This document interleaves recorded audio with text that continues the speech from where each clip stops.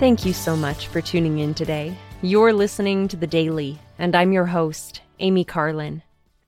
The Church of Jesus Christ of Latter-day Saints regularly publishes videos in a Saints Channel series called His Grace. I noticed that several of the more recent videos have dealt with the topic of forgiveness.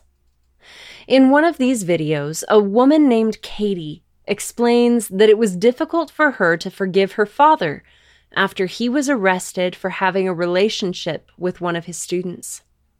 She struggled to reconcile her experiences and her relationship with her father with the knowledge that he had done such a thing. But Katie was able to see her father as a whole person, remember the good experiences they had had, and recognize the good as well as the bad. This experience taught her that she should not define a person by one action.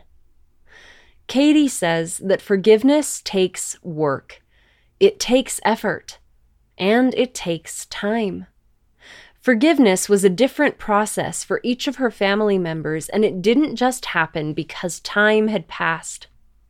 Katie pointed out that time passing didn't cause her healing. This reminded me of the old adage that time heals all wounds, as well as Elder Kyle S. McKay's declaration that it does not. He explained, "Time doesn't heal anything. Jesus, with time and over time, heals all wounds. He graciously grants interim and ultimate victories over suffering and death, even to those who do not believe in a resurrection or who fail to acknowledge his hand in their healing. Faith in Jesus Christ accelerates and magnifies all healing. He took upon himself all our infirmities so that he can come to us with healing in his wings." Katie's faith in Jesus Christ was instrumental to her healing. She didn't want to wait, hoping that someday she'd feel forgiven. So instead, she worked. And she worked hard. She put effort into her relationship with her father in spite of the mistake he had made. She turned to Jesus Christ and prayed for strength and comfort, as well as to see the good in the situation and in her father. Forgiveness came for Katie because she was looking for it and working for it.